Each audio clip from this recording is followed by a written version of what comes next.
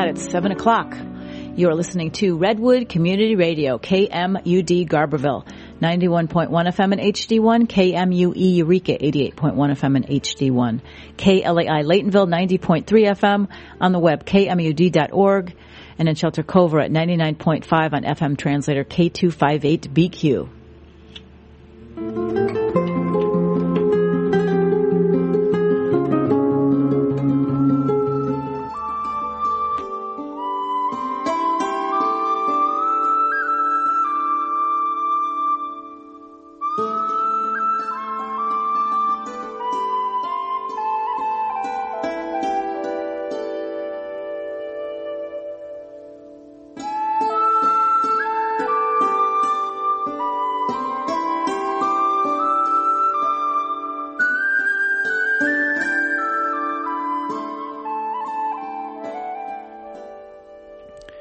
Well, good evening and welcome to Ask Your Herb Doctor. This is June 17th, 2022. My name's Andrew Murray.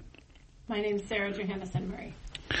So once again, welcome to the show, which runs from 7 till 8 o'clock, and at 7:30 we open the lines up to invite callers in with questions related to this month's topic, which is going to be around food and the corporation's control of food, and some ongoing numbers and statistics from the COVID outfall, and then we're going to get into some parts of the political discourse and involvement in big companies in the Ukraine and fertilizer production, and then hopefully we're going to get to the topic of the baby milk shortage, follow that up with some artificial meat topics, and as always have the great pleasure of having Dr. Peat's superb overview of a lot of things, and I guess it's part of his age that enables him to encompass 70, well, he's certainly older than that, but it encompasses at least 40, 50 years of time spent studying the subjects, and another 3 decades on top of that of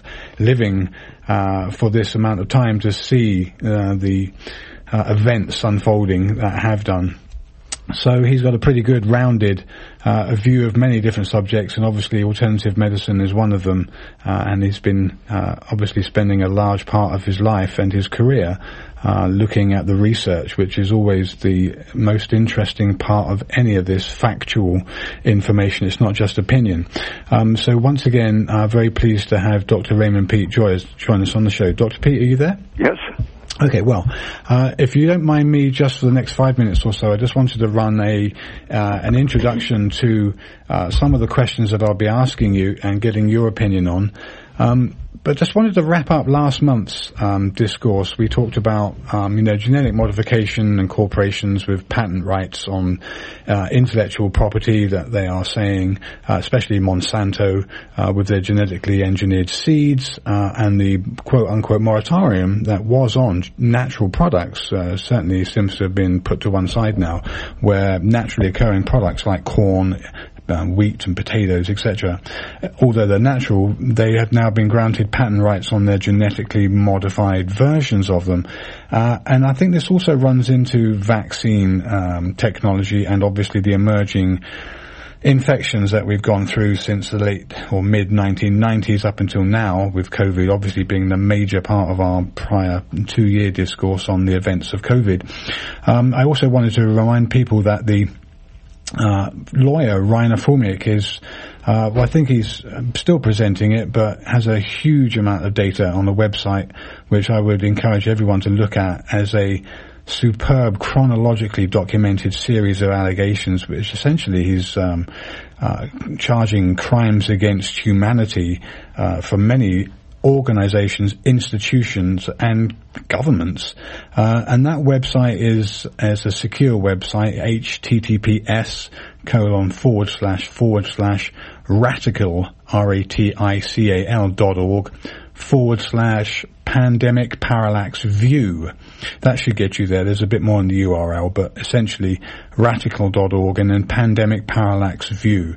So lists every detail about the beginning from the Wuhan lab, Fauci, the funding of it all, up until the present point, and why people have been so hoodwinked over what's happened.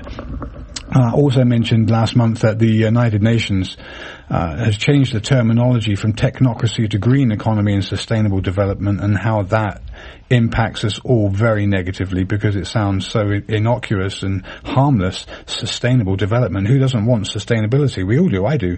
I want local markets. I want people growing food locally. I don't want huge corporations shipping food from one side of the world to the other and displacing rural farmers, So we want sustainable development, but the words sustainable development have been couched in such a way as to embrace this technocracy, which we exposed last month as really beginning from about the 1920s, and Dr. Peat certainly weighed in on what he understands of technocracy, having lived through it, and then obviously the Rockefeller Foundation and all the other power players that are forming the heads of government institutions and global organizations, from the Codex Alimentarius series of programs that we did a long time ago.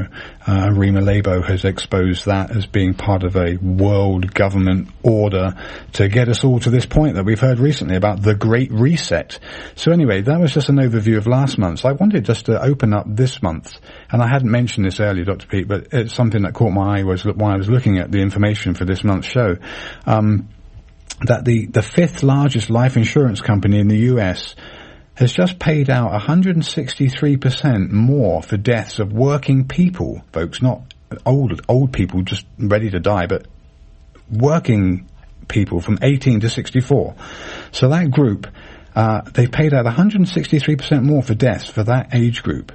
So the company cites that non-pandemic related morbidity and unusual claims adjustments is the explanation of losses from group life insurance businesses, and the stock is falling and the CEO has been replaced, etc., and they're trying to prop this up.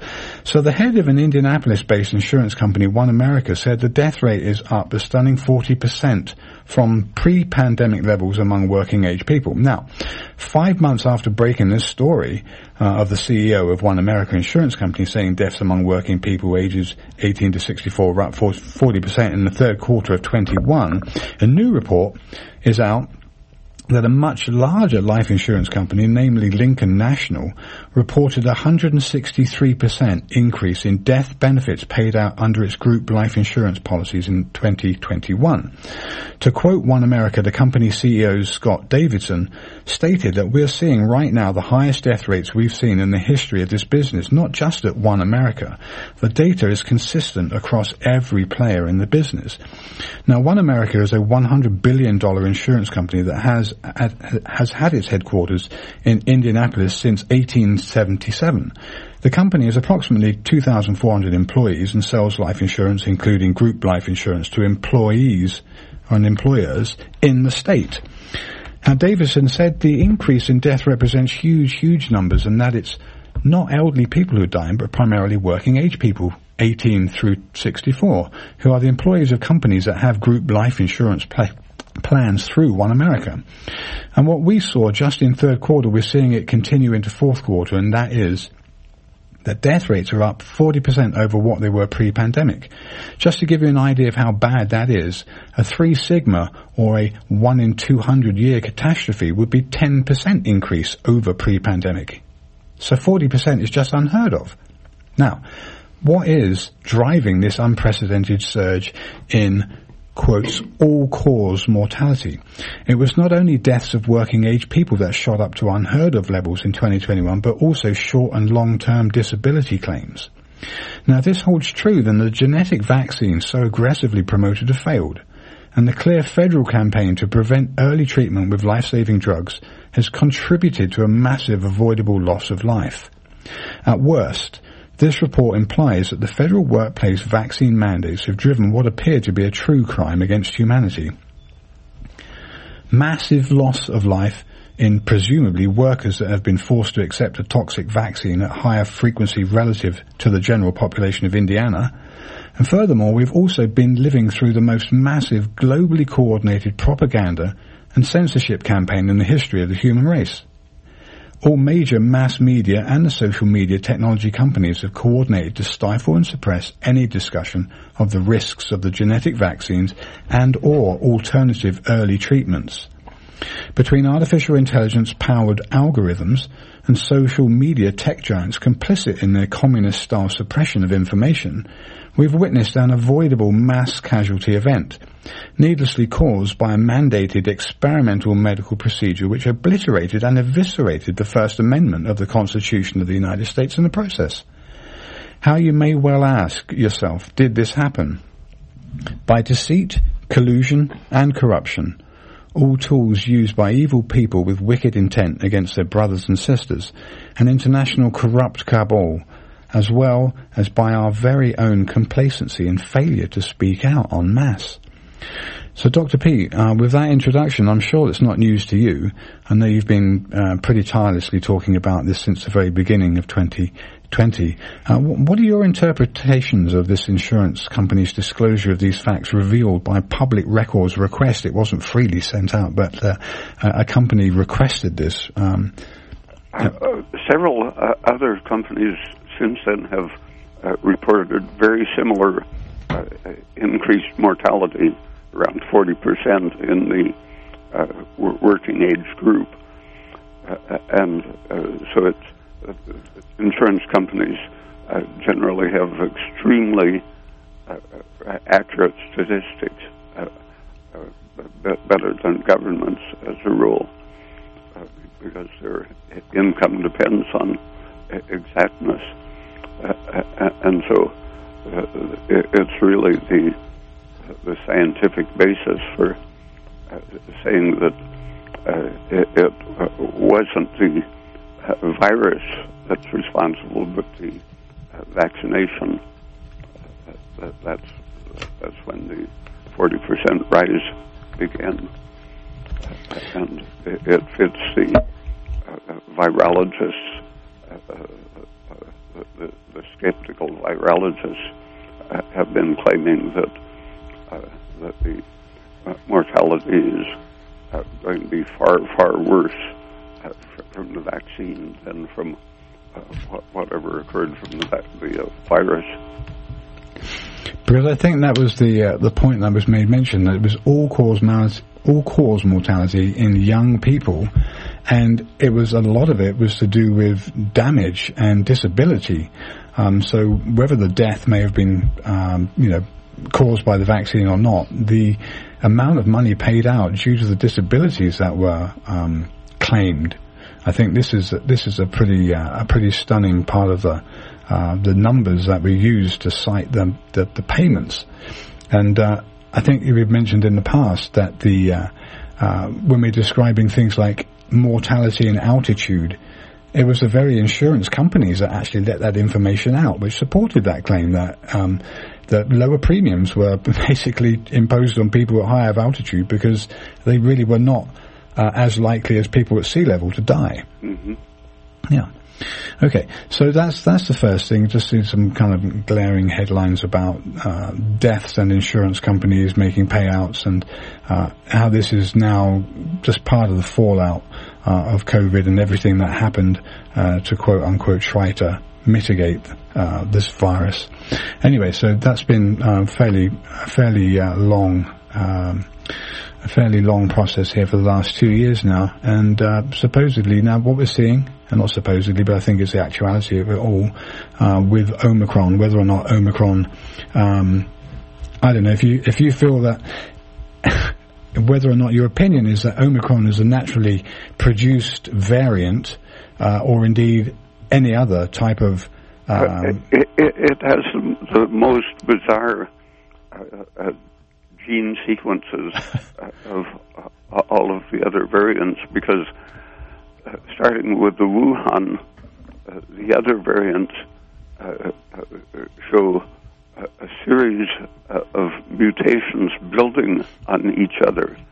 So the most recent, until Omicron, showed exactly the same series of mutations incorporated. So it was definitely that virus improving its survivability by mutating.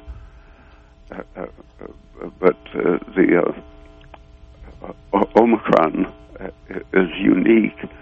It didn't show any mutations after Wuhan, while the Wuhan virus was going through all of these changes, nothing was happening at all to the Omicron.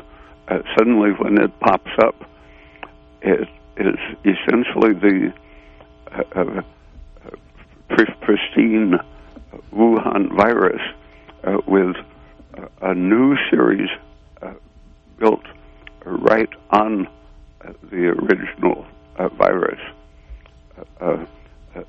None of the history of natural mutation as it was being held aside and going through a different series of mutations as if it wasn't in the world at all for these intervening years. So are you saying that basically the original COVID went through mutations and you can track that, and then all of a sudden Omicron was like the original with just some alterations to it, so it looked like it had been lab produced or produced in a lab? And those mutations made it much less harmful. So it was, if someone was preparing a product to end the pandemic by turning it off with a fairly harmless virus. So do you think that if people have Omicron and they've developed antibodies to that and caught that naturally, even though it's not a naturally mutated virus, then will they be better able to fight the original Delta or those other variants? No, it won't especially affect them. It'll just, if it's the dominant virus and it's very harmless, then the other one just isn't going to be around to cause trouble. Okay, you're listening to Ask Your Herb Doctor, KMUD Garberville 91.1 FM.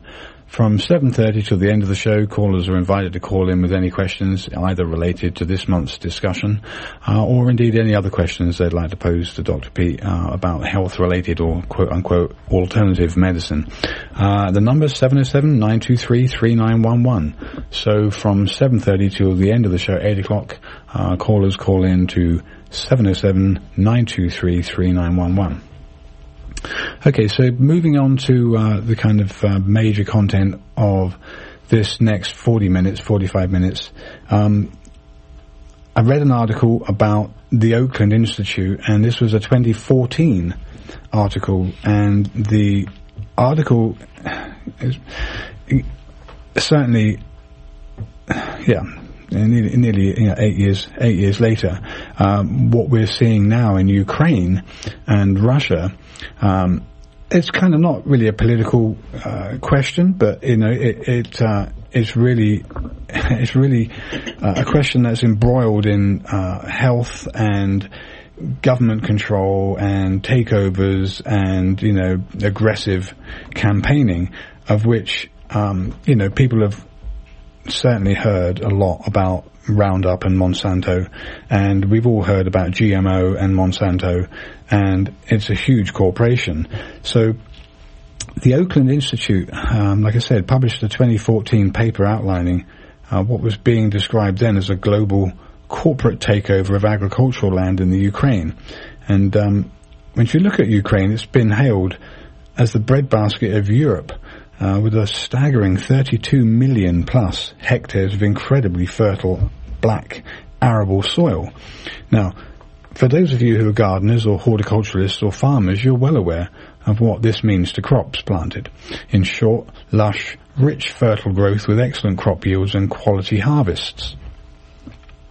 If you too are Monsanto, one of the biggest agribusinesses on the planet, or one of a handful of other players buying into this hugely profitable location, rights to ownership and to play this game is extremely lucrative, and corruption as always exists at the highest level for the highest returns, naturally.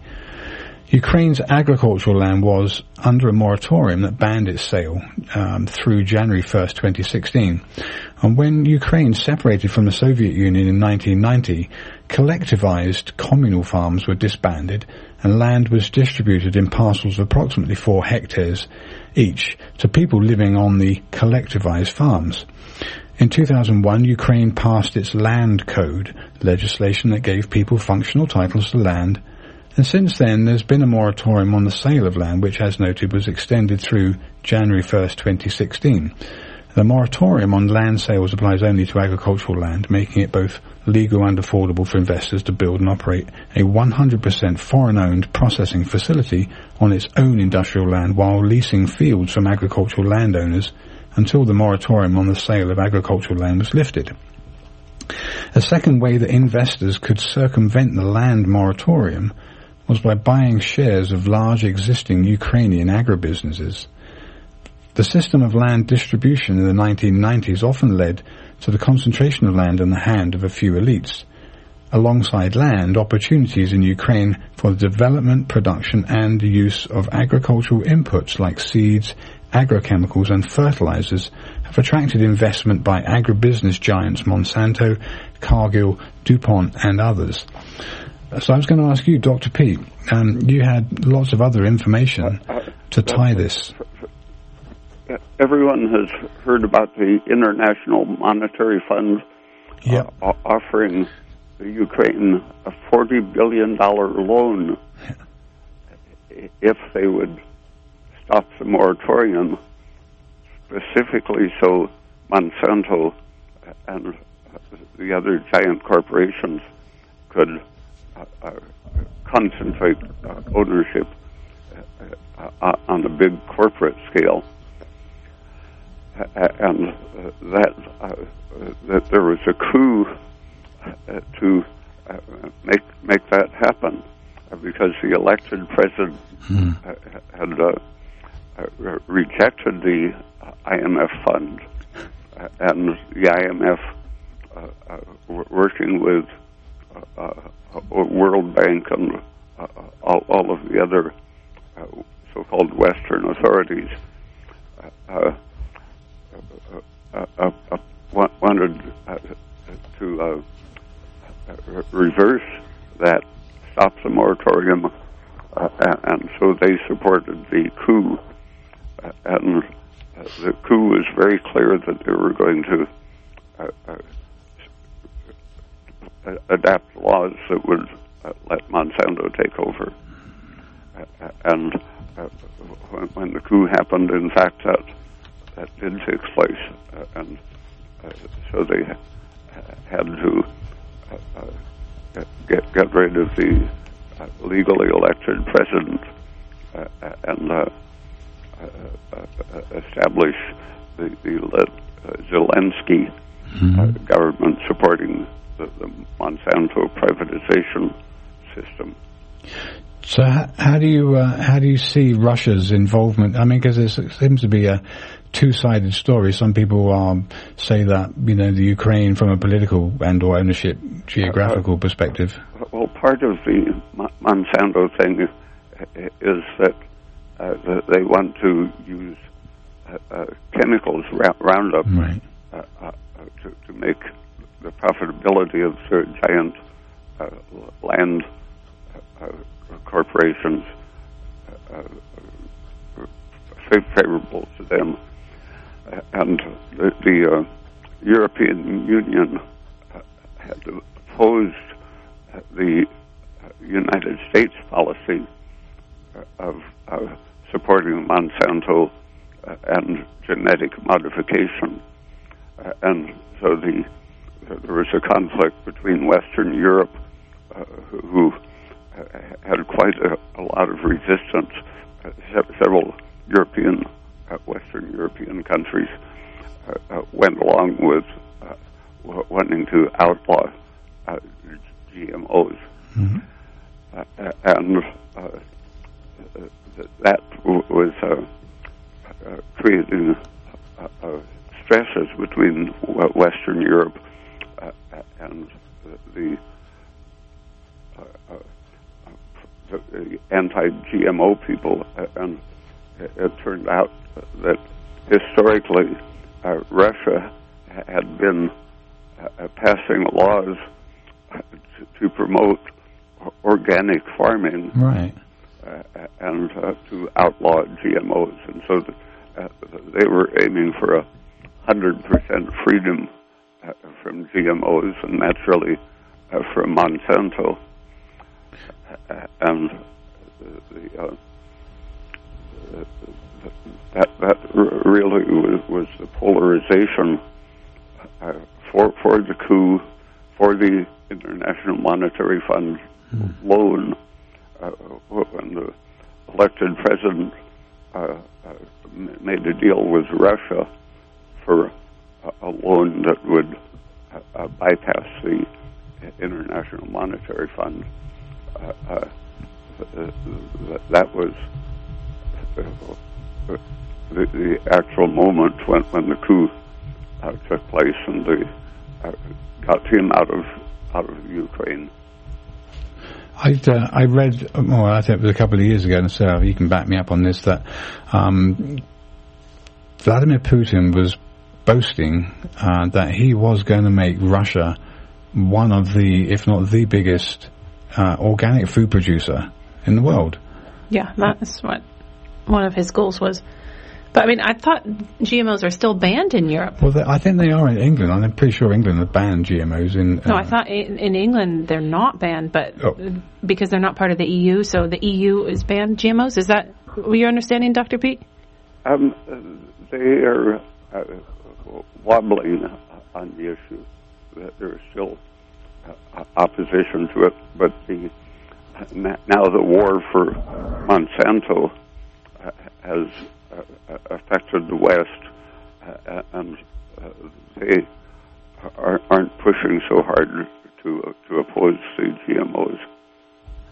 I wonder how the whole fertilizer shortage, again, as apparently Ukraine is a big exporter or manufacturer of fertilizer.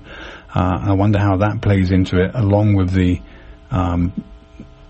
agricultural rich diversity that there is possible there in Ukraine, and how this quote unquote food shortages now they're talking about. Before we get into the subject of baby milk, the food shortage issue, I wonder how politically motivated this is in terms of you can see many specific things in which it's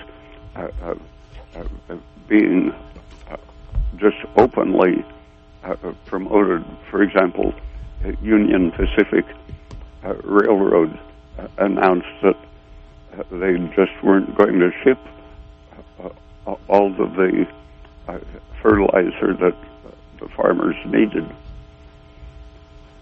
and that preceded by several weeks the announcement that they were not going to allow the shipment and sale of urea, which is used in the diesel motors of trucks, and by restricting the availability of this urea fuel modifier, that they can turn off truck delivery too. But as a railroad, they simply said that they're not going to ship all of the fertilizer that's ordered. And why did they say that? No one knows, but it seems to be that they are controlled by BlackRock, the giant fund. BlackRock. And that is also just openly intending to turn off the food economy. I mean, really. So they want to create a shortage for some monetary gain? Oh, yeah. Absolutely. If you look at the pattern over the last several years, when at the very just weeks before the pandemic, Klaus Schwab was saying, well, we've done our best to use the carbon dioxide climate change mistaken science to fulfill our purpose of controlling the overall production. But now, luckily, we've got something much, much better that in just a period of 2 or 3 years we'll be able to turn off the national and world production of everything, the ordinary daily economy, including food and all of the necessaries of life. I mean, you can't make this stuff up, and this reminds me of the whole discourse that I first heard with Rima Labo back in 2006, I think it was, Codex Alimentarius, and how the entire thing is essentially a playbook from the end of the war, or just before that, really, with the emergence of technocracy through to global governments and one world currency. It's all been documented, and the way she was talking back in 2006, I obviously blew me away. I couldn't believe what I was hearing. I just say, is this totally fantasy, or is this? I started looking into it, and the more you look at it, the more connections you see. And so when we get things like the war in Ukraine, and we hear, well, actually, maybe, Russia was siding on the side of organic production, and, it was part of former Russia, and so what really is the problem? Obviously there's a problem with people dying, don't get me wrong, I'm not condoning war, but the reasons by which this happened are serious government evil prospects and control and manipulation of the populations of various countries to produce the narrative they want, and that's exactly what social media has sought to bring about since it all came out for Facebook and YouTube and all of the glorious technology of social media. The advent of it, back in 2009 or so, when the iPhones were becoming really popular and the software to do this was connecting all these people like never before. So kind of, it may sound a little scary to people that are just listening to it, but there's a lot more in it. And unfortunately, I don't think there's a huge amount we can do about it except peacefully protest. And I think that's the saddest part of what I've witnessed going through these last 2 years, is that there's such a polarization, there's such a control of information on the one hand that people are not getting the full information. I just heard today that Simone Gold, one of the doctors in LA, of the American frontline doctors, who were organizing, patient consultations and alternatives to COVID treatments that were, the experimental drugs, she's just been in prison for 2 months. And this was all part and parcel of her 2020 appearance at the state capitol and her peaceful protest. Yeah, peaceful protest, basically saying that she objected to what was going on, and that the whole thing about free speech is like, if we're not careful, folks, it's gone.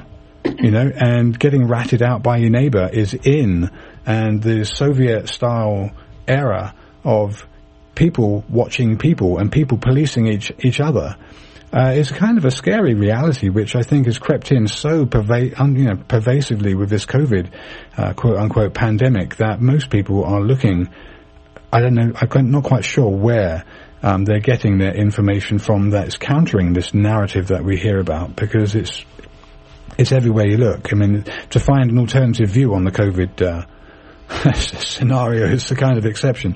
Anyway, you're listening to Ask Your Herb Doctor on KMUD Garberville 91.1 FM. From now until 8 o'clock, the lines are open.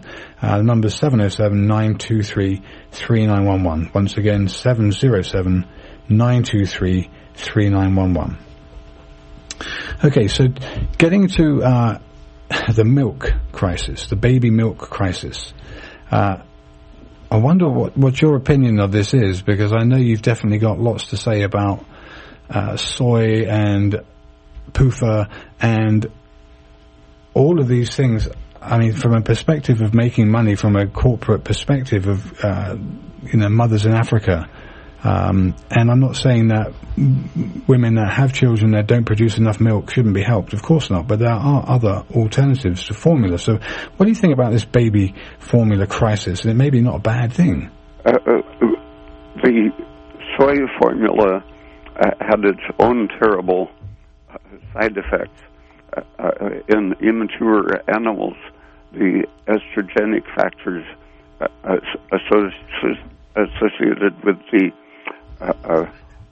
proteins used in making the milk substitute cause deformed genitals in the developing young, and later promote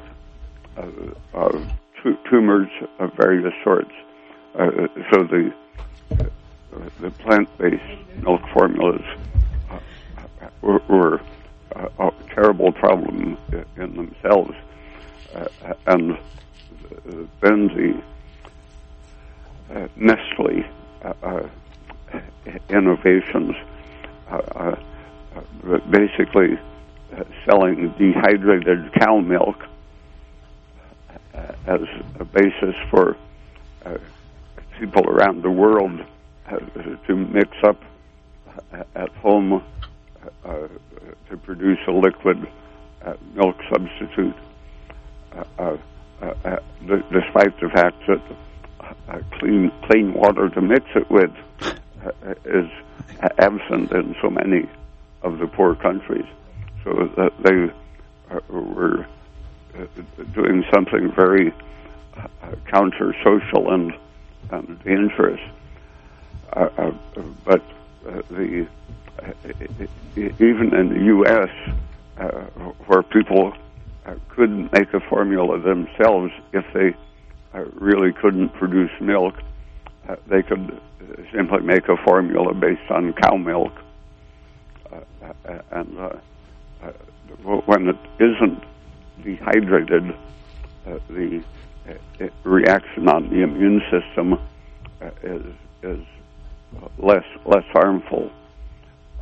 To take a non-human milk and introduce it right at the very beginning will cause some androgenic differences, but at least if it's made from fresh cow milk, that's a lot safer than dehydrating it, because every time you dehydrate a living substance, you kill it and oxidize some of the proteins, amino acids, and especially the fatty acids.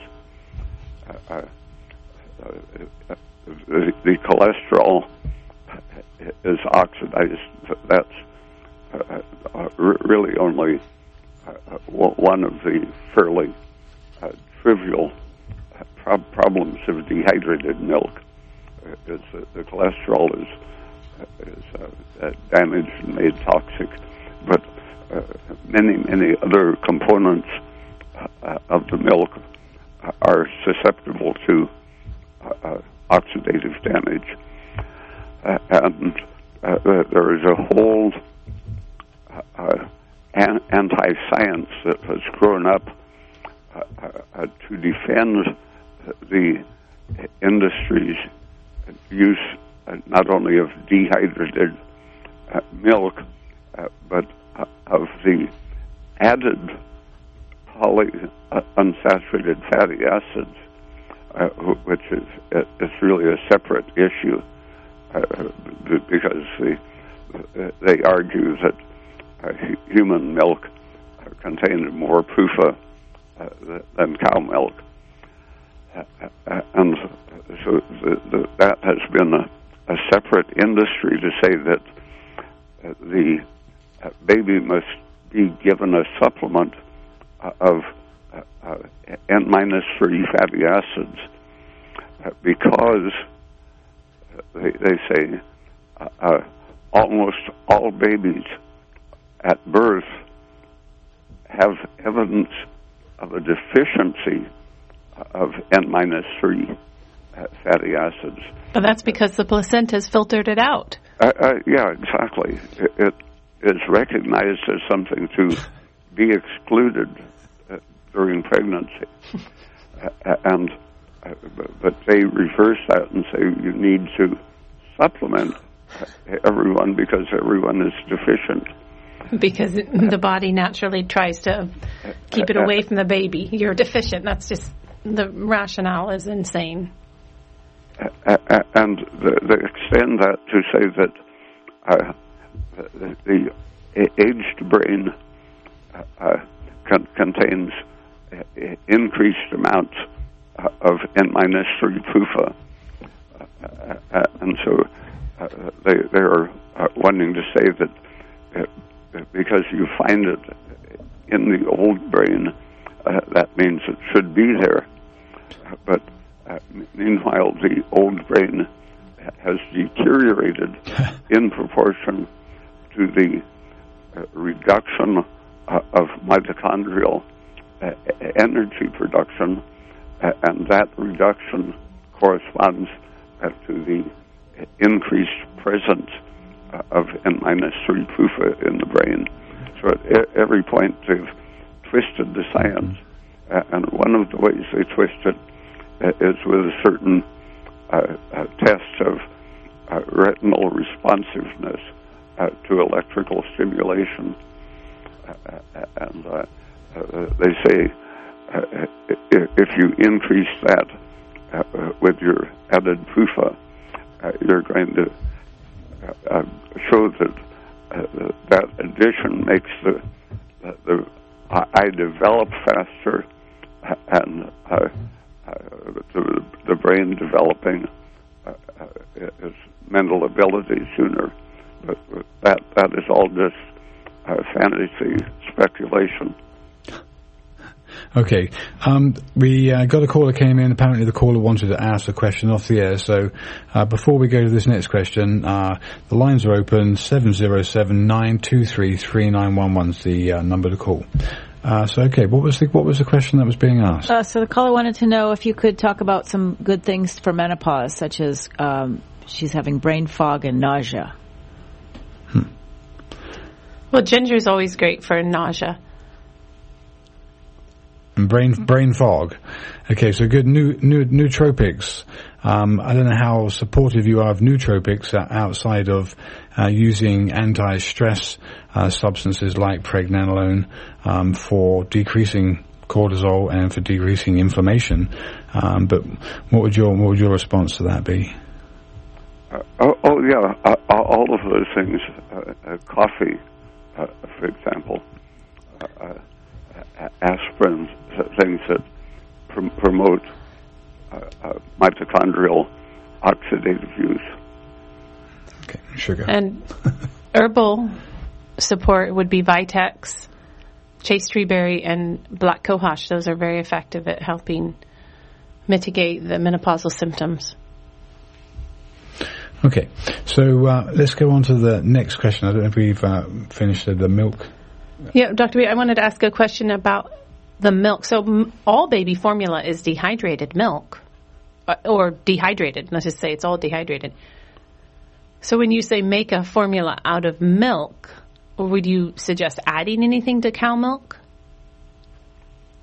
Fresh cow milk?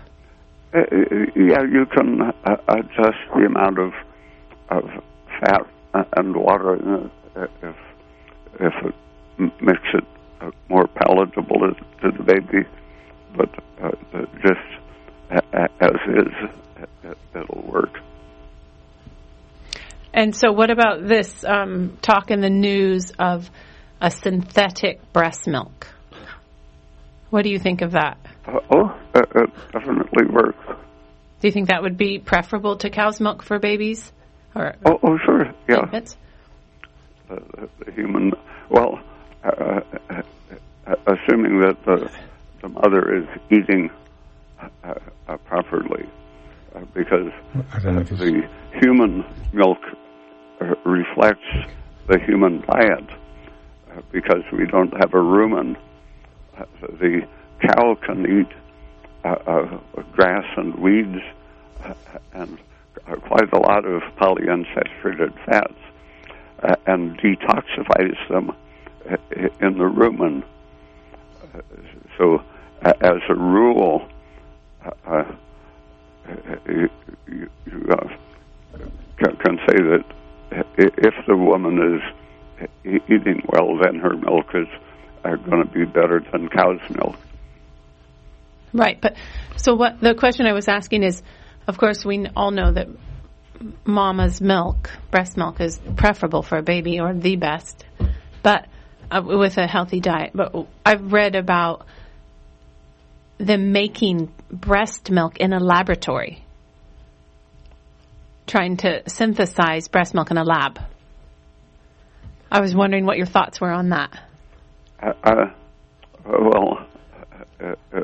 Probably not good. Might have certain similarities to breast milk, but it's definitely going to be a synthetic material. Chemical. What about the subject of artificial meat? And again, as between milk and meat and cancelling out substances like sugar, they must say, quote, they, who are they, but the industry and whoever's behind the industry is seeking, I think, to separate people from their natural world. And I'm not saying, everyone needs to drink milk, but I am saying that milk is an extremely good food, and I think there's so much evidence to support its use that the whole demonization of it is really the same kind of skewing the information that you're getting, that you've given previous examples of in research. You've mentioned recently about protein intake for older people necessarily needing to be decreased, and that's not a bad thing. So what about that in terms of the amount of...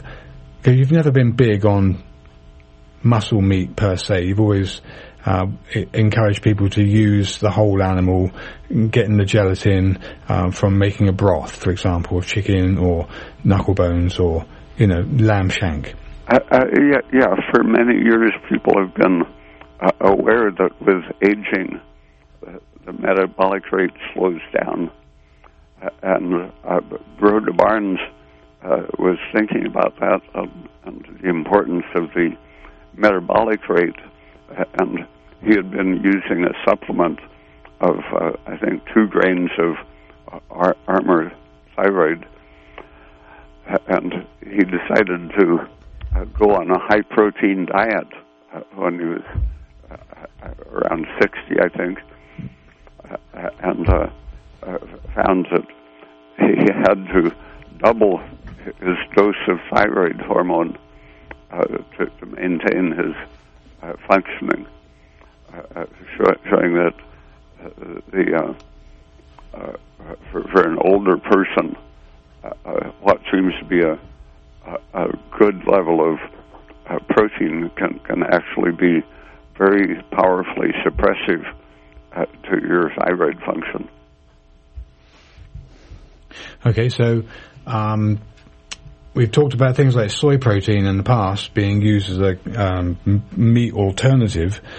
We know that that's definitely not a beneficial substance in terms of it raising estrogen in men and women and being relatively inflammatory in its own right.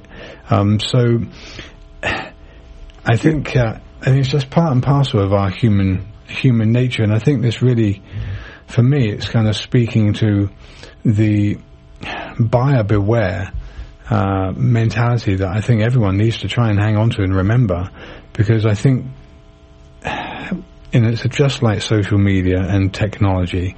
We're kind of cajoled and lured into this kind of seemingly fuzzy world of comfortable technology, and we're really just sucking down so much poison that I think it's like being on drugs that are completely separating you from reality in terms of what's actually going on around you, that you don't say anything and you're just cajoled and fuzzily, it's okay if the government knows what they're doing, this COVID vaccine's a good thing, it saves lives, what are you talking about, you're the crazy one.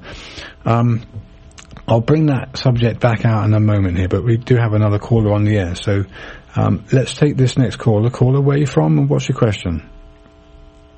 I'm from the Arcata area. I just wanted to make a comment, kind of looking at the general trend of things in this country where, you know, big corporations want to control everything, or at least the bulk of the economy. So it had to do with seeds, basically. You guys were talking about food and growing organic vegetables and stuff like that. And I was surprised talking to one of the vendors at the farmer's market that she had to buy seeds.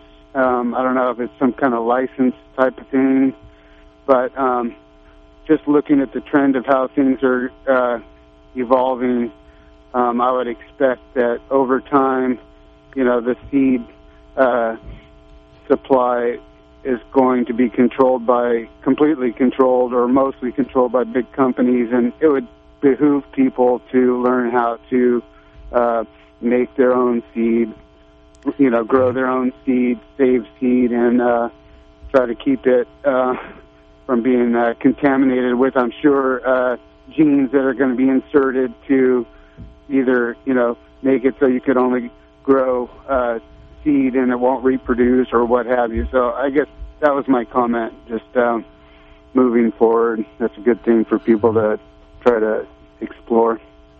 Thank you for your show. Yeah, you're welcome. Thank you for your call. Cool.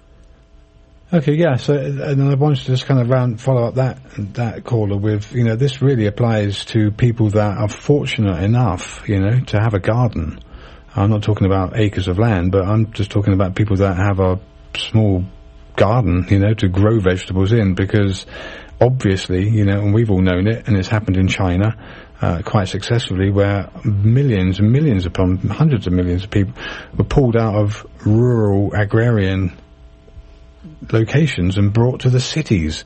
It's all about the cities, and it's all about the mass media control they have over populations when you're in the cities and under their domain, and you don't have a garden and you don't have a connection to the natural world. That's when all of this is breaking down. That's, I think, very similar to you know, some of the kind of biblical references to that very same subject, in like the Tower of Babel, and how all of this was just a massive confusion, and you know, God made it impossible for them to understand each other, and that was because they just wanted to get on with it without God, and they didn't feel they needed any kind of natural creation. They could do without all of that.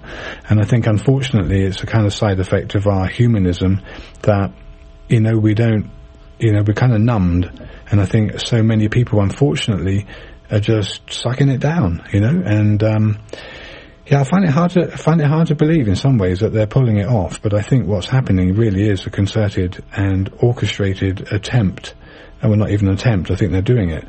It's an orchestrated play, and we're going through the motions, but I'd never give up, and I would encourage everybody listening never to give up. They're never, as far as I'm concerned, they're never going to win.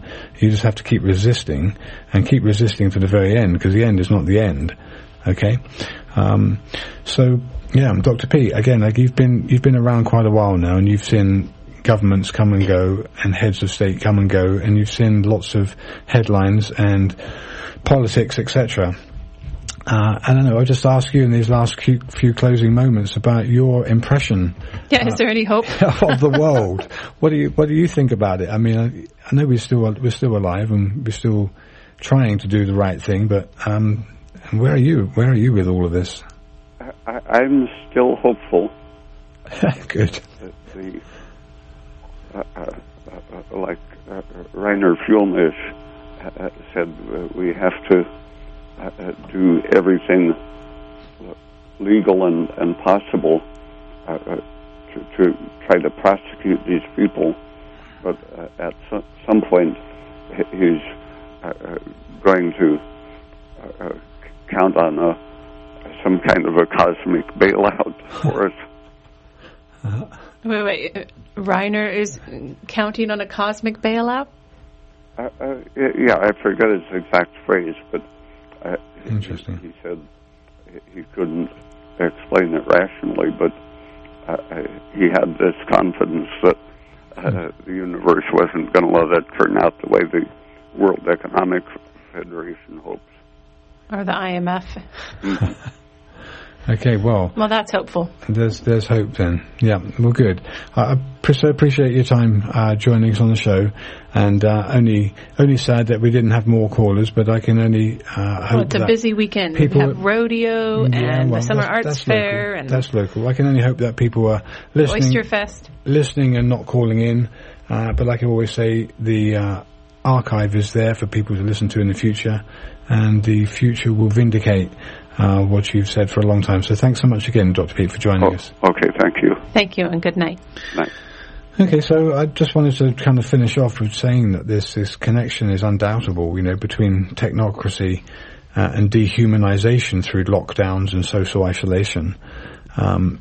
So with government coercive measures and Soviet-era style social control, where individuals are set against individuals, similar also to the brown shirts of Nazi Germany, the Orwellian reality we are now in, and which, unless it's resisted, will become de facto the new normal, and must be resisted vehemently through peaceful protest and political involvement on the state and local level, needs to occur.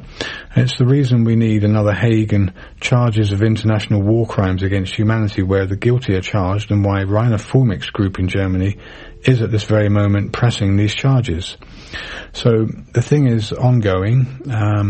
I like to think that there is a real justice, and that we're not just going to be sucked into the matrix. We're not going to have any way through it. So, did you say there's someone else who wanted to ask a question? Well, I think Dr. Peat's probably hung up by now anyway.